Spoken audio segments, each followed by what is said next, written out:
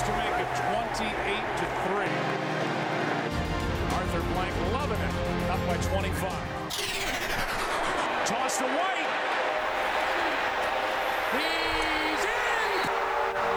What a comeback!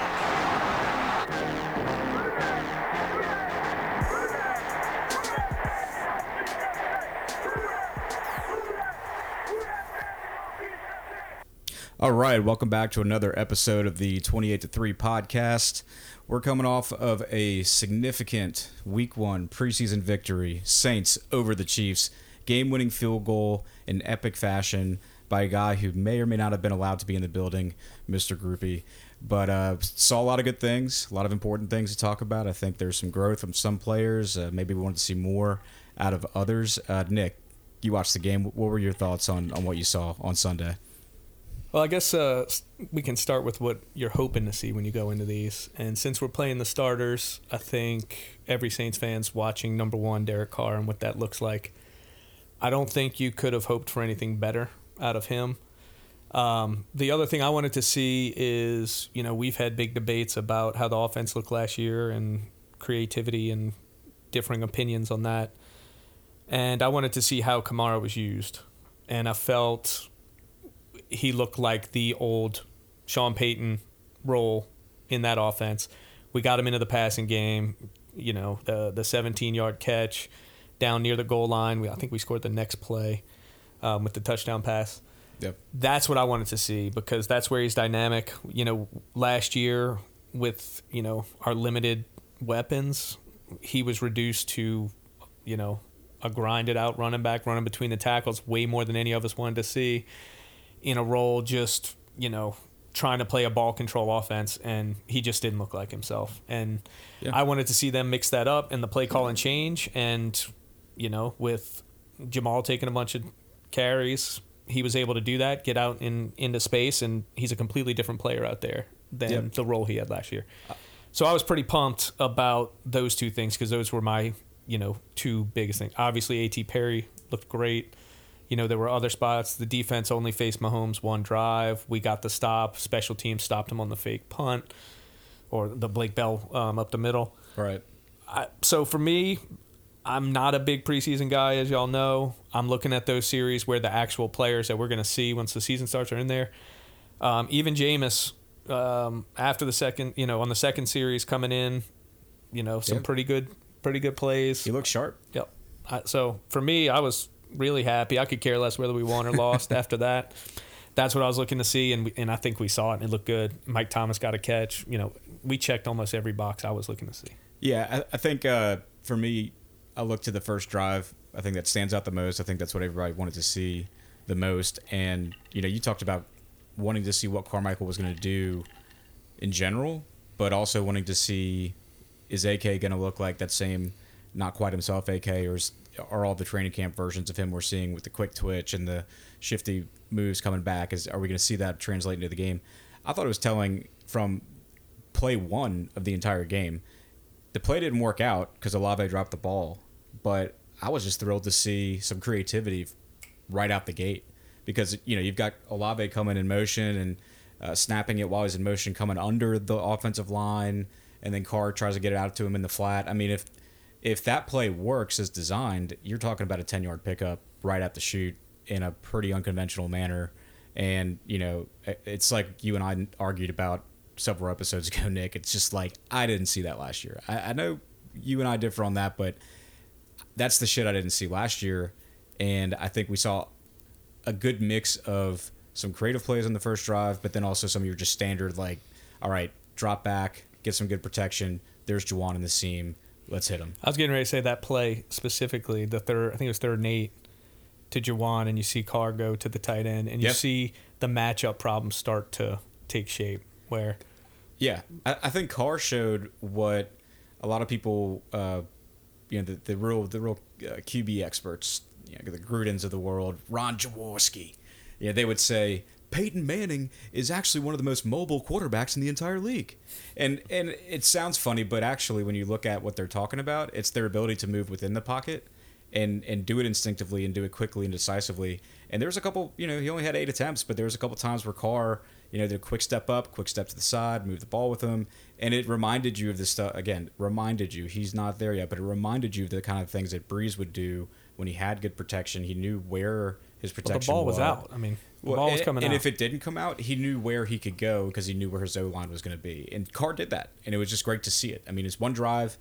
Who the hell knows what could happen in the year, but for one drive, the one drive he had, it looked awesome. I mean, so, Max, you wanted to talk about Derek Carr, I think in our second episode. Yeah, Derek Carr was extremely impressive, and it highlights the importance of having a competent QB and what it does for the rest of your team. We've seen the last 2 years where it's just been a wasteland at quarterback. And watching Carr, from game one, just have a command of the offense, it was impressive. And then seeing everybody else, Kamara was actually used the way Kamara is supposed to be used. We saw him in the screen game. We saw him getting, running routes, which I swear he hasn't. It feels like he hasn't caught 5 passes in the last 2 years. I know that's not accurate, but that's how it feels. Seeing that, though, was very encouraging. Carmichael, it seems, is back on his game as far as the play calling is concerned. Juwan Johnson this year, I think I've been on record saying I don't think he's as good as people have been hyping him up to be, but he's going to have a big year the way it's looking. We have a pretty solid tight end room at this point with Juwan Johnson, Foster Moreau, and now Jimmy Graham. That's rock solid. That's 3 guys you can trot out in the red zone and do some serious damage. The offensive line, it was encouraging. Trevor Penning, he played the game. He played more snaps than the rest of the starters. He came out unscathed. Big first step after last year where it seemed like he got hurt every time he got in the game. I know he had the one false start call against him, but other than that, man, he was mauling people. Yeah. In the running game. When he gets his hands on you, he is going to put your ass in the dirt. So if we can get this version of Trevor Penning the whole season, I think that's the pivot point for this team, the offensive line. We've gone on record talking about how their health is going to dictate how this offense does. And I think Cesar Ruiz, he had some more good plays. He looks like he's ready to build off of last season. So maybe it's the case of, the first 2 years were a wash, and he's turning the corner, and now he's headed towards being a really good player in this league. And remember, he's still young. I think Cesar's only 23 or 24. Yeah. Which, is really young in the grand scheme of things. But all in all, the offense was fun to watch. A.T. Perry, my guy, been on him since the draft. I don't know if I was on him as early as Corey was on Caden Ellis, but... I'm going to reserve my judgment on that for you. Maybe for a later episode. I'll make you sweat. But we have to admit that A.T. Perry looked good, and they were featuring him. He was one of the first ones off the bench after the first team went out. Once MT and Olave went out, it was pretty much A.T. Perry, and it was the A.T. Perry show. Yep. They clearly wanted to see what they have. Yeah. Oh, yeah. Where do you think he fits in, this season? A.T.? It's so crowded. It's tough, dude. For catching the ball. Traquan, by all accounts, is having a great camp, but he's hurt again. Yeah. I mean... You're still talking the 4 and 5 spot, though, with those two, right? I think Carmichael's proven... Should be. Let's see what Shaheed's injury is. If we've learned anything from Carmichael, he's not afraid to... when he had Mike Thomas, no one's replacing him. No one's getting catches from Mike Thomas or Olave last year. But if we've seen anything over the years, we get these no-name receivers come in out of nowhere.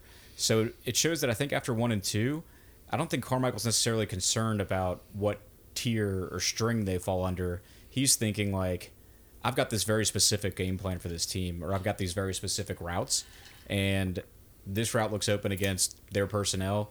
And out of the 3 or 4 guys from, not including our number 1 guy, I think this guy's the best to do that route. And that guy might be wide receiver 5.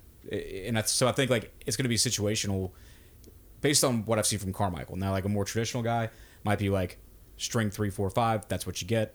Go have fun. But I think Carmichael's more intuitive. Well, you know what? I'm going to circle back to what you said, and this is 7 or 8 episodes ago. I think it was the great debate about Pete Carmichael that you and Nick had. You said it yourself, Carmichael and Sean Payton used to cycle people in at such a rate, it didn't matter who was the quote-unquote starter, whether you were the number 1 and the number 2 wide receiver and you were the official starter of the game. It didn't matter because numbers 3, 4, and 5 were going to get cycled in on the 2nd, 3rd, and 4th play, and they were going to play a big role. Yeah, so, and I think that's the real offensive genius in a Sean Payton offense or in hopefully a Pete Carmichael offense now is that, I think people think about it X's, literally X's and O's, and what routes can we run against this defense to get open? And so I'm saying we're not common fans, but I think people naturally just go to say, well, it's a 3 wide receiver set, your top 3 receivers or your first string is Mike or Olave in Max's case, and vice versa, and then your third is Shaheed. Okay, so that's going to be your 3 guys if there's only 3 receivers on the field. But the team you're playing against, there might be a defense where A.T. Perry matches up better against the guy that's going to be guarding him as the 3, and then maybe another team with like a slower, clunkier guy is a better matchup for us with Shaheed as 3. We're going back because I agree with y'all in the Peyton. I know we didn't answer your question. I was going to circle back to it. We can. I want to bring this up real quick when we're talking about Carmichael. In Peyton's office, it's exactly right. We were always throwing to people. It usually worked out. When it was Tommy Lee Lewis, it didn't. So what I'm saying is I don't think Carmichael lost that last year. I think those guys that when we cycled through in our good years caught the ball. Yeah. Meacham, Henderson, these secondary good players, don't get me wrong, they always caught it. It was bouncing off Taysom's face wide open in the seam. It was bouncing off his hands in the end zone. It was, Callaway popping one up in Arizona straight to the defense for a pick 6. You still have to have competent guys. That's true. And now this grouping looks beyond competent. It looks like it's an embarrassment of riches for us skill-wise. So go ahead and answer. Yeah, well, actually, I'm just going to expand on what you just said. And I know Corey and I were firmly opposed to your take on Carmichael's performance last year. But I'll be honest with you, man. The more I think about it, I'm coming around to the idea you just put out there. And I know you've been saying it for a while now. But, the talent level does matter. You and I have had this debate off radio, off camera, whatever you want to call it, for the last year and a half about Callaway, and I was adamant in that this guy was a number 3 at best or a number 4 or 5, and talent does matter. So I'm at the point now. It's a new season. I'll give Pete the benefit of the doubt going forward, because we just want this team to perform and win. So look, I think I'm kind of changing my tune on it. Talent does matter. We watched Sean Payton try to make chicken salad out of chicken shit at the skill position for so many years. And I think Dennis Allen, thank God, has taken the opposite approach, and he is trying to flood this team and the quarterback with weapons. You can't say he didn't react to what happened last year where they felt they were handcuffed offensively. They went crazy. They did. And said, right. We're not letting this happen again. We're going to have people that can make plays. We're not going to watch that again. Well, and that's to DA's credit. And, DA catches a lot of flack on social media. People wanted him fired. And I've dropped a comment a few times that, I don't think he's the guy to take us to the Super Bowl. But at the same point, I respect the hell out of what he is doing this offseason in particular by just bringing in talent after talent at all of these positions. Like he is coaching like a person who is coaching for their NFL career. Yeah, it's like college recruiting style free agent signings. Yeah, look, he's not fucking around. Yeah, he's doing what he's got to do, which is how you should coach. And you and I have gone to this about this tanking for players and all this stuff. Yeah. I always say if you have any chance, if you are a borderline playoff team, you try to make the playoff. Eli Manning won a Super Bowl 9-7, right? Yeah. Was it 9-7? This has happened. That's a wild card team. Right, as a wild card team. Yeah. If you can get in there, you do it. So you should always be pushing to win. And, regardless of salary cap and the people who get all upset about that, doesn't matter. As long as you have a path to victory. If you don't have a quarterback, you don't have a path to victory. If you're rebuilding, I'm fine with it. We for sure have a quarterback now. Yeah. I'm not saying he's a top 5 guy. None of us believe that here.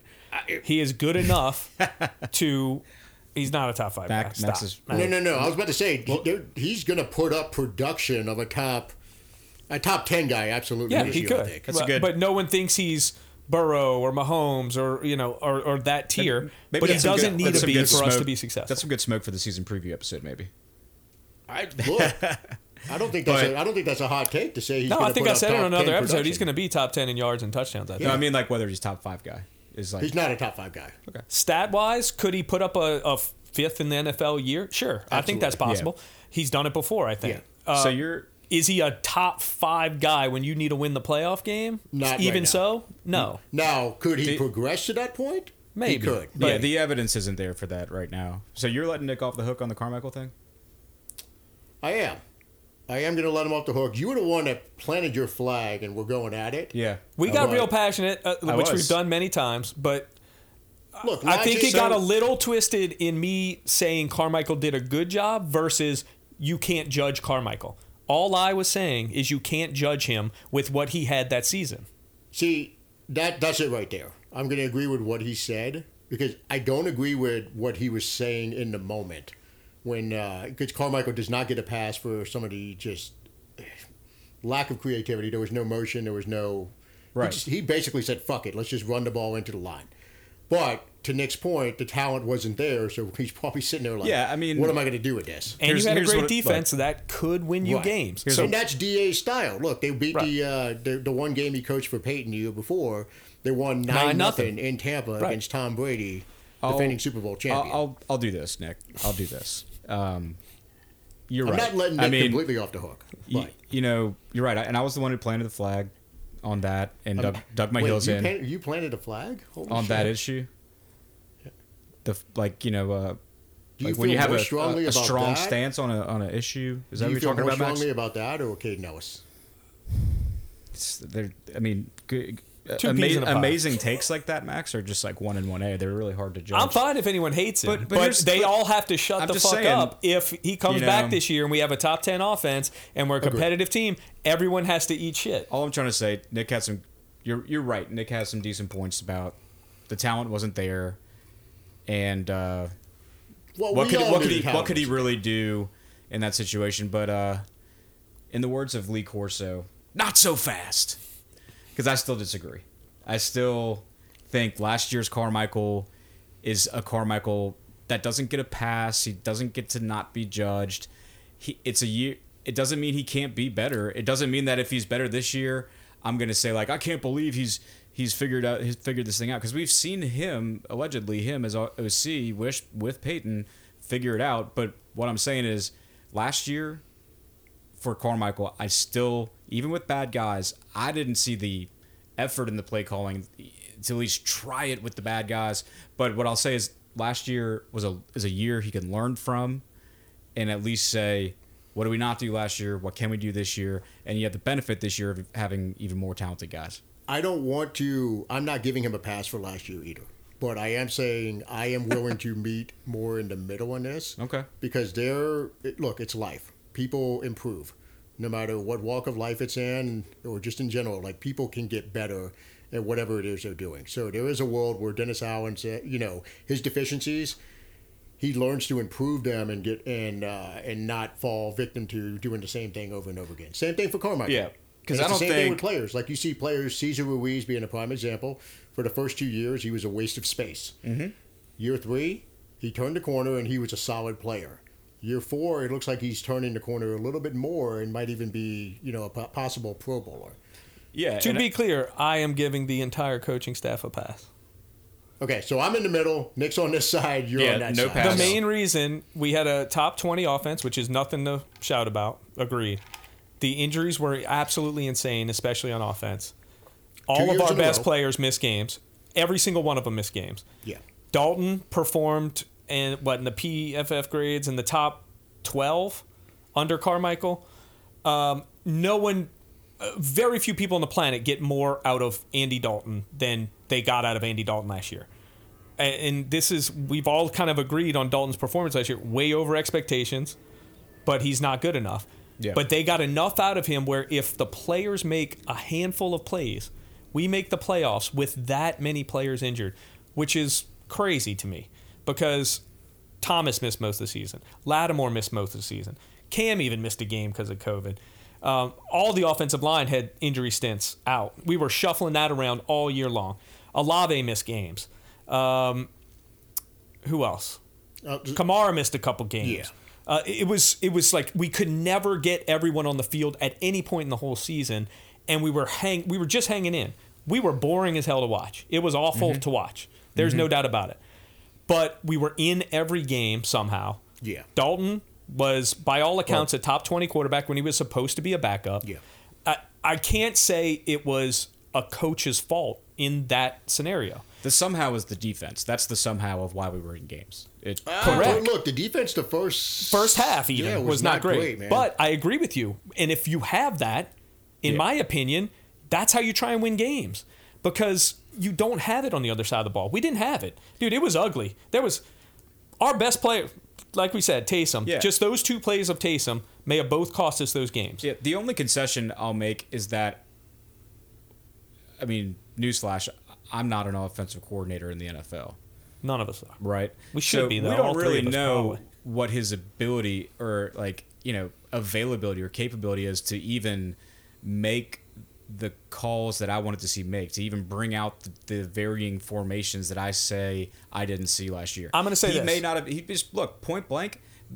To your point, it's possible that the guys he was left with after you got Thomas out, Olave out, and I think we even had some other receivers out, and then with AK being banged up and not having deep running backs.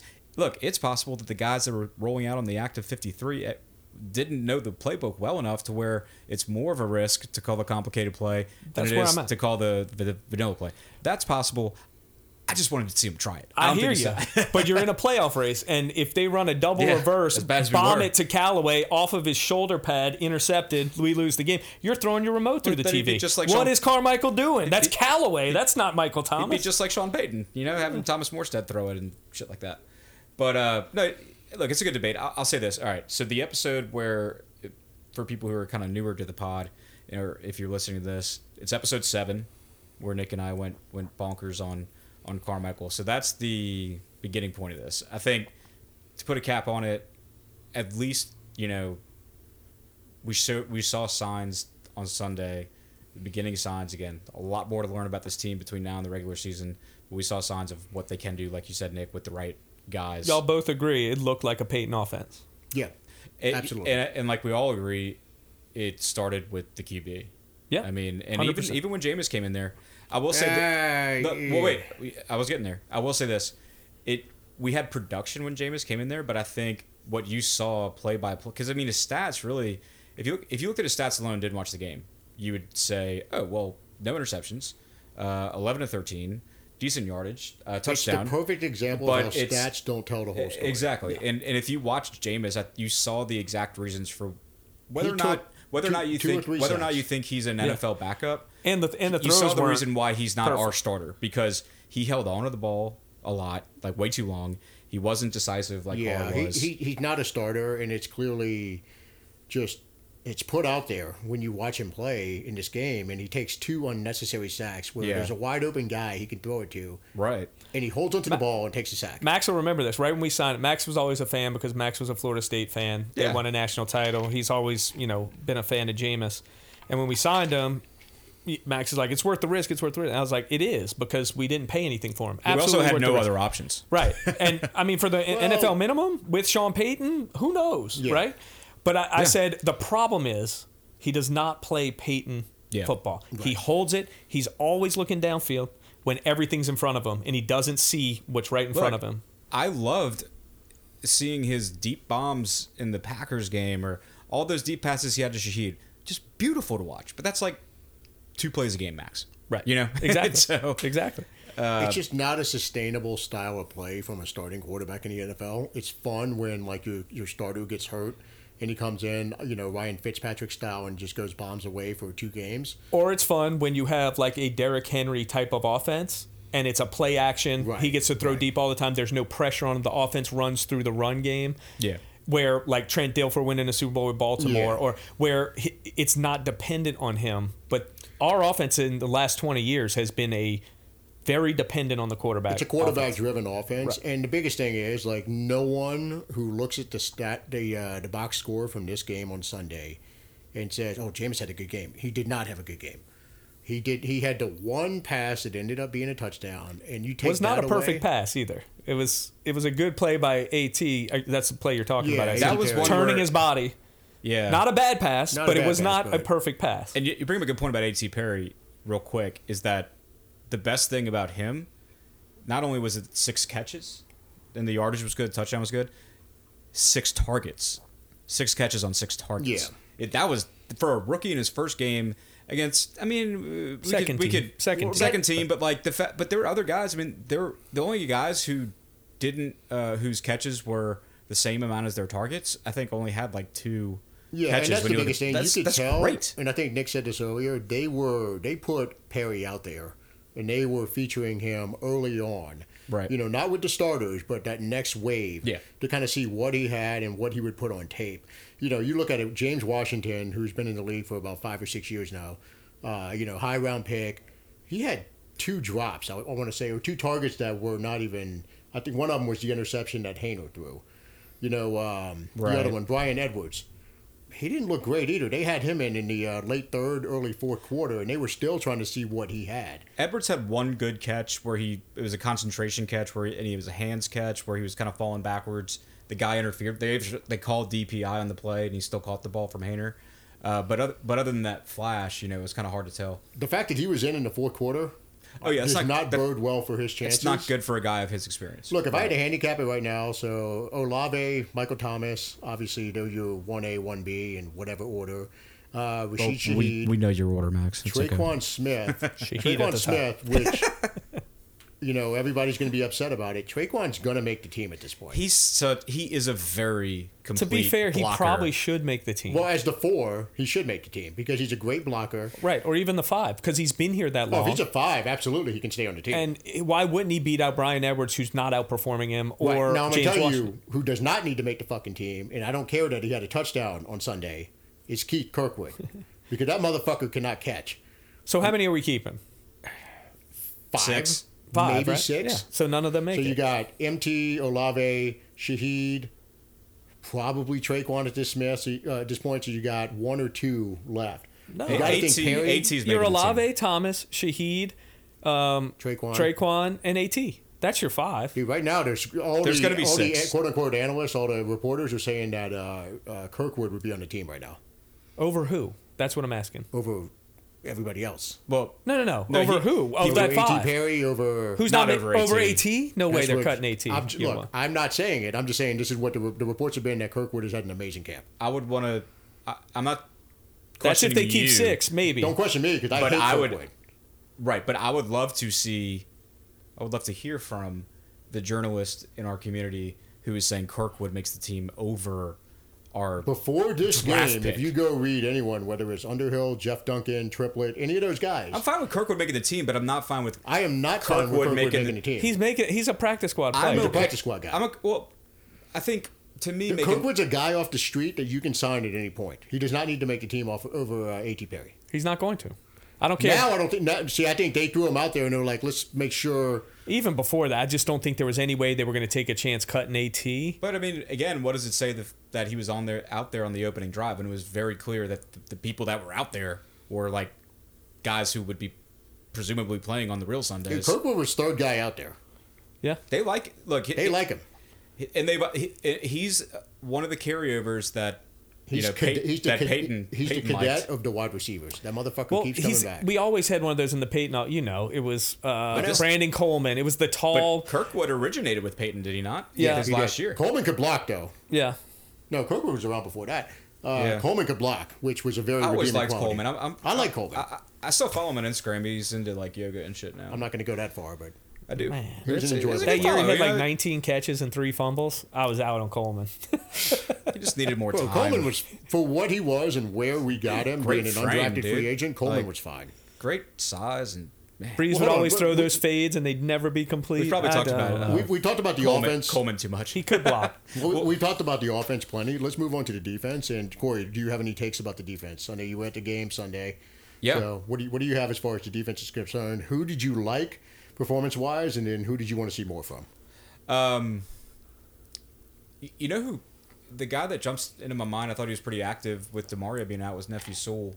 Yes. I thought he had a high motor. He played sound. He played within himself. He laid somebody out. I don't remember who he it was. showed up on special teams. Yeah. Look, he doesn't. When you look at, I mean, it's modern day football. These linebackers are wearing whatever the fuck number they want to wear. So when you see a 45 out there who's a tad bit undersized, you're kind of like, yeah. Same thing with Warner. Like, who's the white dude wearing 20? That I love it though. I but, love that. But he's Warner wearing has 20. proven himself, obviously. But no, I like Sewell. A lot. Hell, God, Colin Saunders had an amazing game. You know, you got to think he's playing with a little bit more extra juice because he's playing against his old team. But it was the way that he closed out plays for me on defense that we didn't quite see last time. So Colin, Nephi Sewell, look, you know who had a couple good plays? I said he could be a dark horse that we've been dogging. Marcus May. He was in the right spots. If you go back and watch the tape, he had there's one PBU. They kept him in a little bit longer. He was actually playing with the second team at one point, but I think they just wanted to get more reps out of him. Smoke Monday also seemed to be always around the ball. He had one whiff where he should have wrapped up and he went for a layout. I was upset about that one. He would have smoked because that one was coming. I was angled looking at him right down. He's got to go for the breakup there instead of the or just chest up, tackle him and wrap him up. He went for the head ducking, the cool kid move. And it missed, but he could have smoked him. No pun intended. But if he had just kept his eyes up, you had me with the first two. Agree completely on Sewell. You know, both of his brothers were high draft picks, and they're the bigger physical freaks of the family. He's a little bit undersized, but was I think a 4-year starter in college. By all accounts, I think he's third man up right now after Warner and Davis. Well, he started. Yeah, so with Davis out, he looks like he's gonna as of right now should make the team with no problem. Colin Saunders, agree completely. Hell of a game. I think he's going to be a great addition. He's definitely slimmed down from last year, so he's even more athletic and explosive than he has been. Very vocal about that too. You kind of lose me on Marcus May, but it is what you know it is. me. I'm looking for the. I wasn't expecting 100% from you, so you got me at 2/3 of the way. So no, I can't. I know I got to take the path less traveled. Once you said he was in with the second team, I fell asleep. No, he was in with the first team, but he stayed in with the second team. Man, I'll say Brian Brzee looked good. He is a beast. And they were talking about. Well, he looked good for a rookie. No, he looked good. Period. Like the dude is physically a monster, and when he puts it together. And really understands what he's doing. Well, that's the kicker for me. I mean, I think here's the deal. Nick and I both have been on record saying that Brzee is going to be in the starting lineup in week 1. Yeah, will be. There's no world where he isn't playing the primary. It's like we go back to defensive tackle. I think the two guys that line up for play 1 are Shepard and Saunders, but he's going to be in that main rotation. I'm going to go ahead and say Brzee plays more snaps than both of them. I think so too. No question. Well, I mean, Colin might not be able to handle as many snaps. Colin Saunders talked about how he was comping Brzee to Chris Jones from a physical ability standpoint. Look, that's about as high of a praise as you can get. Because Chris Jones is an absolute fucking monster. He's sitting at home right now, though. Well, yeah, because he's got other issues. But I will agree with your Sewell take. Colin Saunders, Brzee. The one that disappointed me was Foskey. And watching the game, you probably weren't able to see it as much since you were at the game, but watching it on TV. I went back and watched on TV. That's the thing. Foskey was non-existent. Yeah. Like, not getting a push at all, getting engulfed on every pass rush. Really, he didn't flash at any point. Now, on the flip side, Jordan Howden, the safety. My guy. I don't know if you... I don't remember you saying he was your guy when you drafted him. Just like Caden? Loved him when we drafted him. Right. Okay. From the Pacific Northwest. As of mid-August, I knew he was from Minnesota, though. Actually, there we go. But no, he looked fantastic. Roman's favorite coach. I think we actually both said it during the draft review episode with Roman that we wouldn't be surprised if he ends up being the best draft pick or the most immediate impact draft pick. Yeah. Biggest impact. I'll be honest with you, man. Between him and Brzee, I think those two are going to be your guys on defense. The next wave. They're both just. They look like young studs. Let me just come back on you because what I meant with Brzee, and then I got something on Foskey because I went back and watched. But with Brzee, he looked. Is it Brzee or Brzee? I thought Roman said Brzee, but everybody in the radio said Brzee. I know it's bruh something. I'll have to go back and listen to episode 6. I don't remember what Roman said. I remember Roman saying it's like bruh.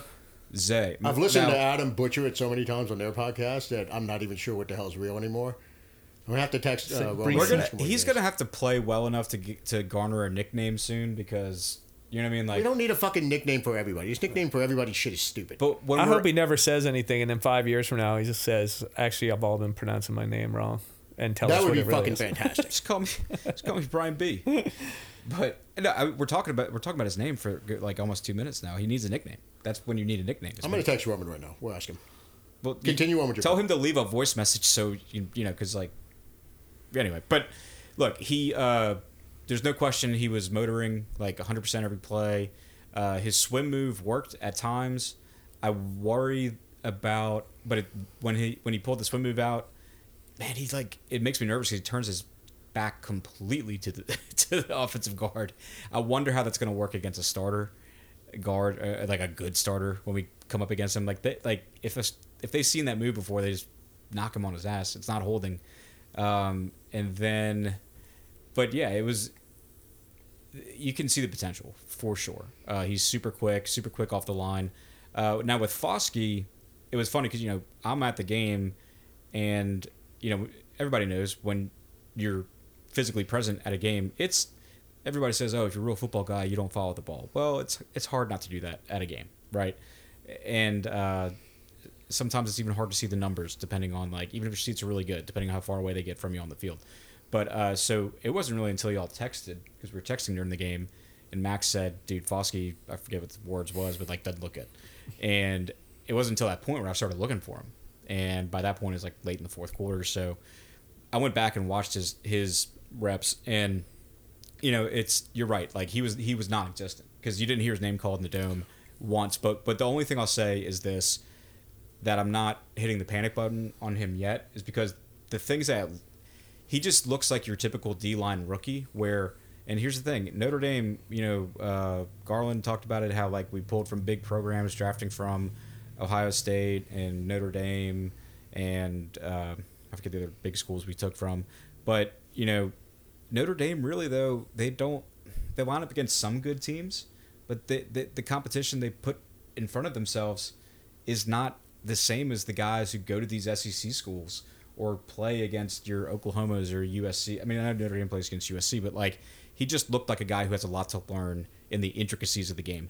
He was trying. I mean, he was hustling. He didn't take any plays off. I saw that, but he was just getting stood. If he got separation from the tackle, he could get there. But the second they got hands on his pads, he was stuck. Yeah, but here's my thing. He's playing in the third and the fourth quarter against guys that are going to be Amazon delivery guys in the next month. Like, he needs to be flashing physically against these people. I don't like. I understand completely. There's a learning curve for every rookie that comes in. And look, Jake Haener ran into that learning curve wall head on. Right. You know, but the reality is, show some flashes, man. Because physically, he is far superior to the people who are in the game in the third and the fourth quarter. Yeah. No, I absolutely would have preferred to see flashes out of him. I think he's... And by all accounts, everyone has reported he has not flashed during camp. He almost looked out of shape even in the game. We're just looking for a Davenport replacement. I don't know what y'all are looking for here. Oh, don't tell me. Yeah. Fuck. Well, we drafted him high enough to where I agree. I'm with Max that I want to see him flash. I'm just not hitting the panic button yet. I'm not hitting the panic button yet, but I'm just saying, God damn it, show something. Just like Nick gave Carmichael a pass for an entire season, I'm giving Foskey a pass for one preseason game. But D-line too, I mean, I know he was, you know, a little higher than, say... You know he's the fifth man up at this point, right? Yeah. Yeah. But, you know, like Hendrickson's a good example. You watched every year. At the beginning, you're like, eh. Then it looked like he was getting his feet. Even though he wasn't making plays, you just started to see... It can take a little while at that position, especially for not the premium guys in the draft. It's. I'm not not that common. concerned about it, but he's a premium guy, bro. He's a high second-round pick. I know, but it's there's enough. It's not guys, an elite guy. Henderson's a third or a fourth. You know, it's just rounder in the draft. So well, I think we have the fortune of not having. We also drafted him too high, in my opinion. Could be that. I mean, but we also have the fortune of not having to depend on him. You know, we have enough guys in front of him. Hold on. I want to argue this point. To insulate us. You say that. We hope we do. But the reality is we have Cam Jordan, and we got two question marks on the other side. Like, Carl Granderson has improved year by year, but he's still he's not a.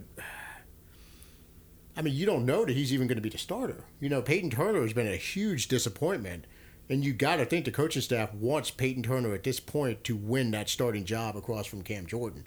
So the reality is, we fucking need whoever to step up. Whether it's Foskey, whether it's Peyton Turner, whether We it's need Carl one of Granderson. them But it's not like up he's there. our front line guy. He's the fourth guy up at best. But Probably fifth. I think the hope when they drafted him was, oh, well, fuck, maybe he pushes Turner off the roster. Maybe he pushes Granderson to the second or the That may have third been spot. the hope, but I mean, practically speaking, I think the other benefit of drafting him is that if the other guys all play to their potential, like if Turner does feel pushed, and I thought Turner No, actually one looked of them pretty has decent, to make a big leap if we're going to be. you know, then there's And that's room- not a certainty. There's No. room for him to learn. Granderson's gotten better every year, Yeah. but albeit small steps. He has gotten better every year, in my opinion. Yeah, he has. Either he needs to finally make that big jump, or Turner has to be a first-round pick this year. And Turner doesn't look like a first-round No, pick. he never has. He's never looked close to it. Also, another overdrafted player. We talked, we Yeah. were all upset about where we drafted him. Not necessarily that we did draft him, but where we drafted him. I know some people had him that high, but most did not. Yeah. Turner had some flashes during the game. Physically- Turner had one flash, and it was in the Raiders game. He had 2 sacks. That was his flash for 2 No, years. I mean this past game, the preseason game. That's, He got behind the line a couple times.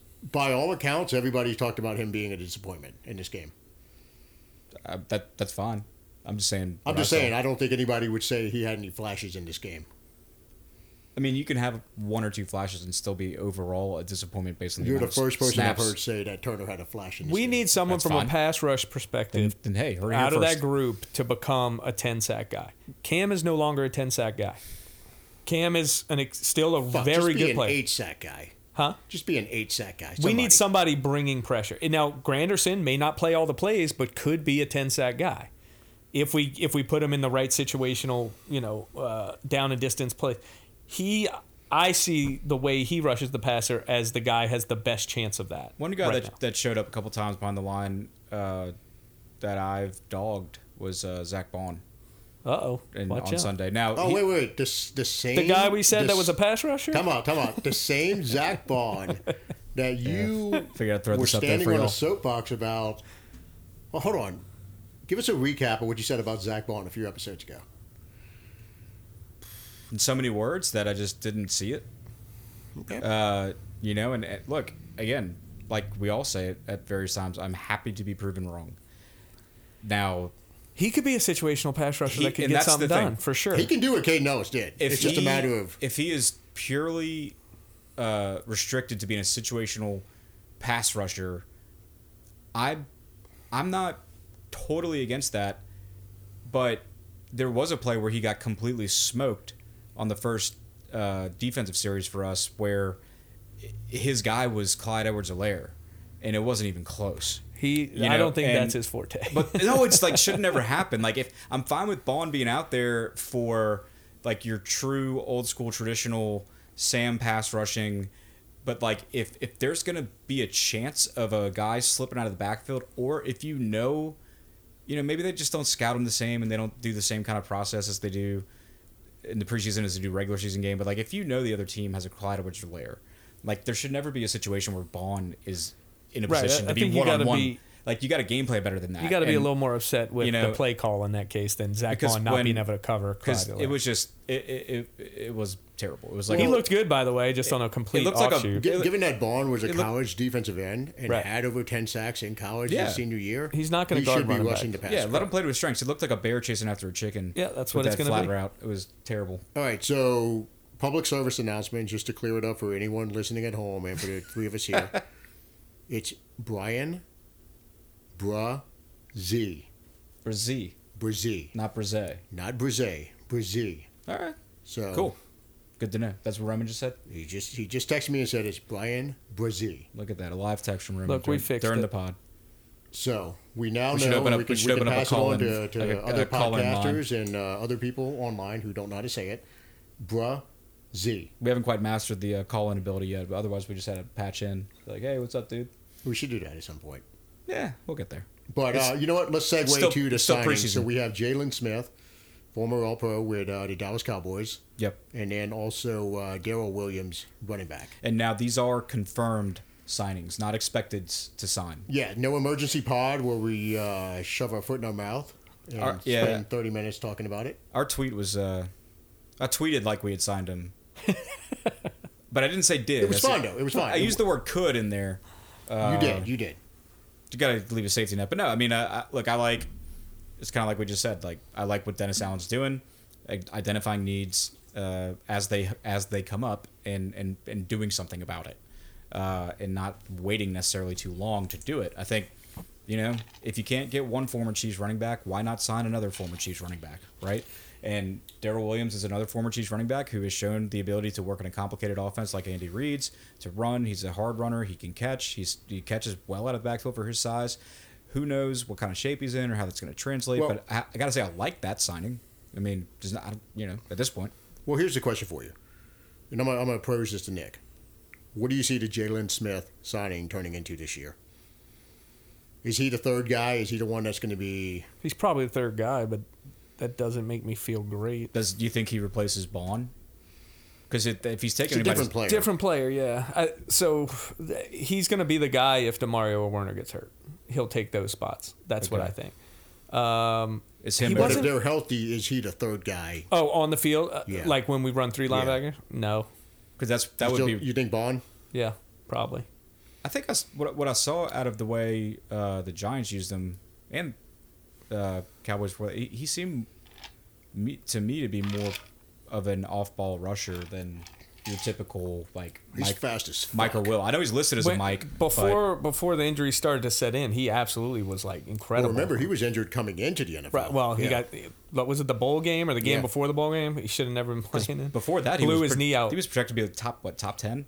He was top 5 guy. Yeah, that. He was a Micah Parsons before the injury. I mean, he was a freak. Now look, absolute freak. His stats from a year ago. I mean, staying healthy for every game that he played in. 13 games, 88 tackles in 13 games. I mean, 3 TFLs. Maybe you want that to be higher. 1 sack, you want that to be higher.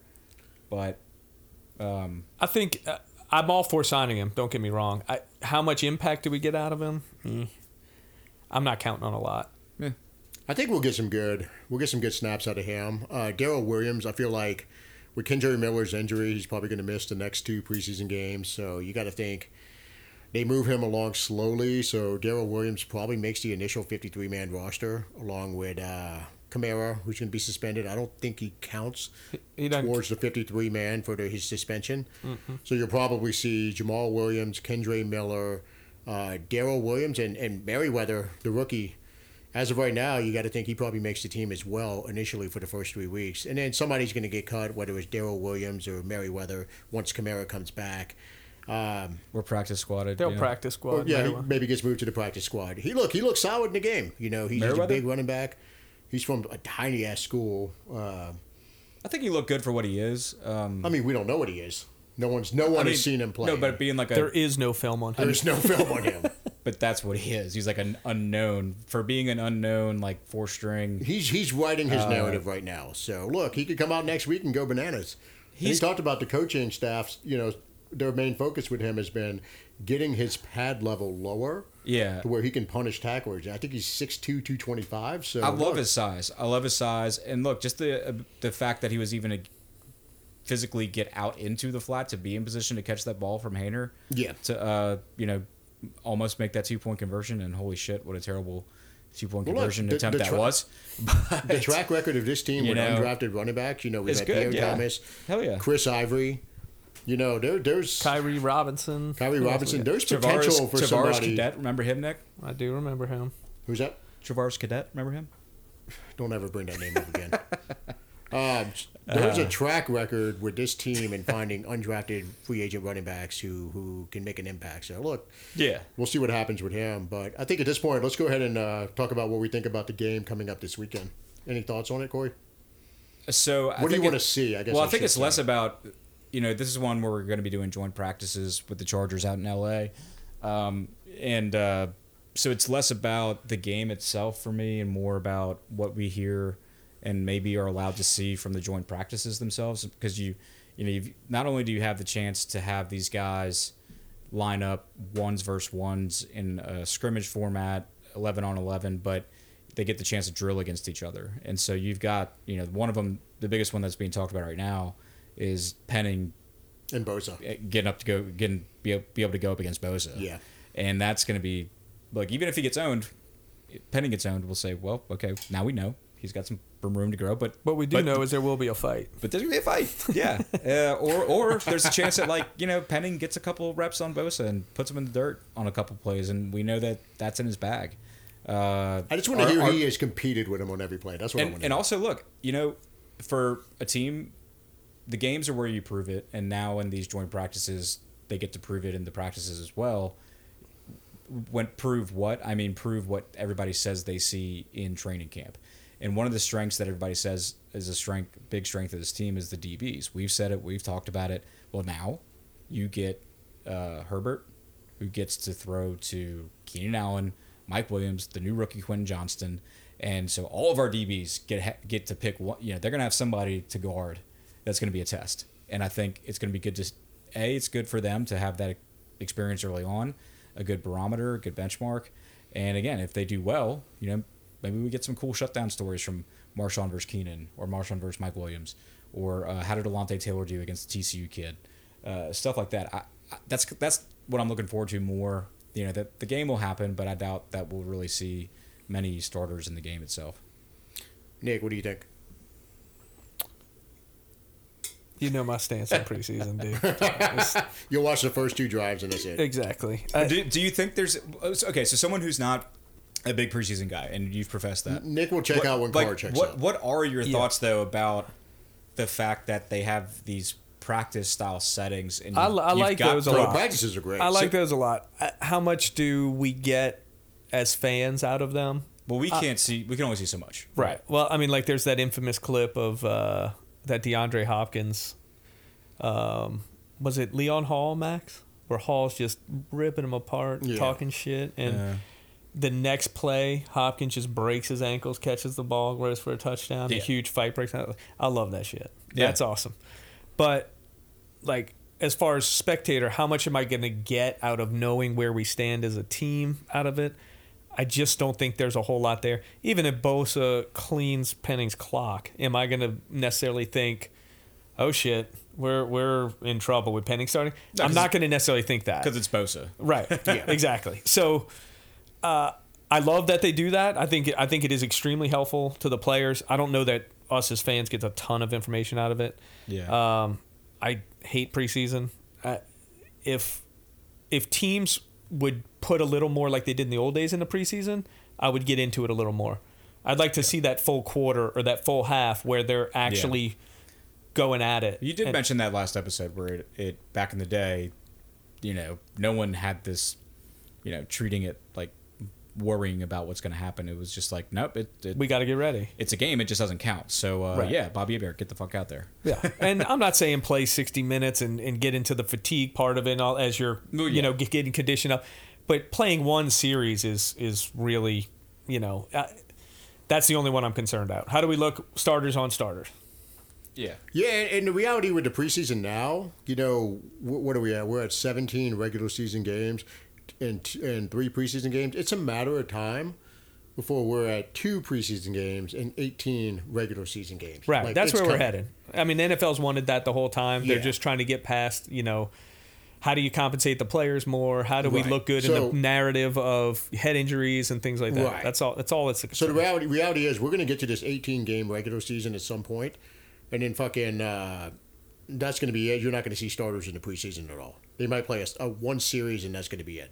It's going to become the norm, not the exception, that weeks 1, 2, 3 of the regular season it's going to be similar like Major League extended preseason. Major League Baseball to it, where it's not like no, they're not playing 162 games, but no one in MLB is saying that the teams that make the playoffs are the same teams they were to begin the season. The teams themselves will go through a progression. They will be a little bit. Some will be sluggish out the gates. Some won't. Some will come on strong at the end. Some won't. And it's just something we're all gonna have to deal with. It's gonna suck, but it's gonna be part of the deal. It is what it is. I'd rather have 18 regular season games than 2 preseason. I hate the preseason. Hate it. I'll say, look, going to the Dome. I'll close it with this. Close my thoughts with this anyway. But like, I thought it was. I mean, I've said this before. Going to a preseason game, to me, it's kind of like you get all the benefits of the atmosphere of a game and none of the stress that comes with a regular season game. And also, you know, I'd say I agreed with you 100% you can 10 kinda, years ago. Yeah. And now I'm just like so checked out that it's hard for me to be invested. I mean, but I guess like the game experience was good. You know, went with my brother and sister-in-law. Got some club level 300 club level tickets for like $50. No big deal, and got to see the new club level renovations and stuff like that. They've still got some kinks to work out, but you know, it looks a hell of a lot different. And yeah, I'd say overall that everything's good. But the dome was packed to begin because I think everybody wanted, whether you're a season ticket holder or bought tickets on the cheap like me, everybody wanted to see Carr versus Mahomes to begin, see everything new. So that part was fun. You could see the intro and all that good shit. But hey, look, stayed to the end. Got to see a game winner. Got to see Jake Haener and all of his comeback leading glory, even though he looked like a little shit when he first came in. The INT was cool. It's fun, but yeah. What do you know about the team from that? Not much. Yeah, I'm with Nick on this one. I don't give a flying fuck about going to a preseason game. I like to watch them on TV so I can see the guys who are going to be UPS drivers. Corey, when all our kids are months. older, it'll be fun to take the kids to those games. Well, my ex actually took the twins, and I went over and saw them for a little bit. Okay, so there you go. Their first game, watched the quarter. That's with a great them. environment for that. For they young had fun. Kids. It was more of a social experiment than it is. It was their first game, and they actually getting pretty good. They were saying "Boo, Chiefses!" Like that's good. That's good. Yeah. One of them said they're horrible. It's like, well, they did win the Super Bowl, so we have things to learn. But yeah, they were cute. It was awesome. But you know, like, hey, we saw some good things, saw some bad things in the game, but it's preseason. Yeah. And Derek Carr had a good start. I think we can leave it on that. That's what we were hoping to see. That was it. That's the biggest thing. And, you know, honestly, let's go ahead and leave it at that. And we'll go ahead and recap next week's game on the next episode. Yeah, next week we'll be talking about what we saw in the game, but hopefully we'll have some, you know, more juicy information coming from the joint practices we can talk about and, you know, anything else that comes up during the week. So until that time, thanks again for listening to another episode of the 28-3 podcast. What a comeback!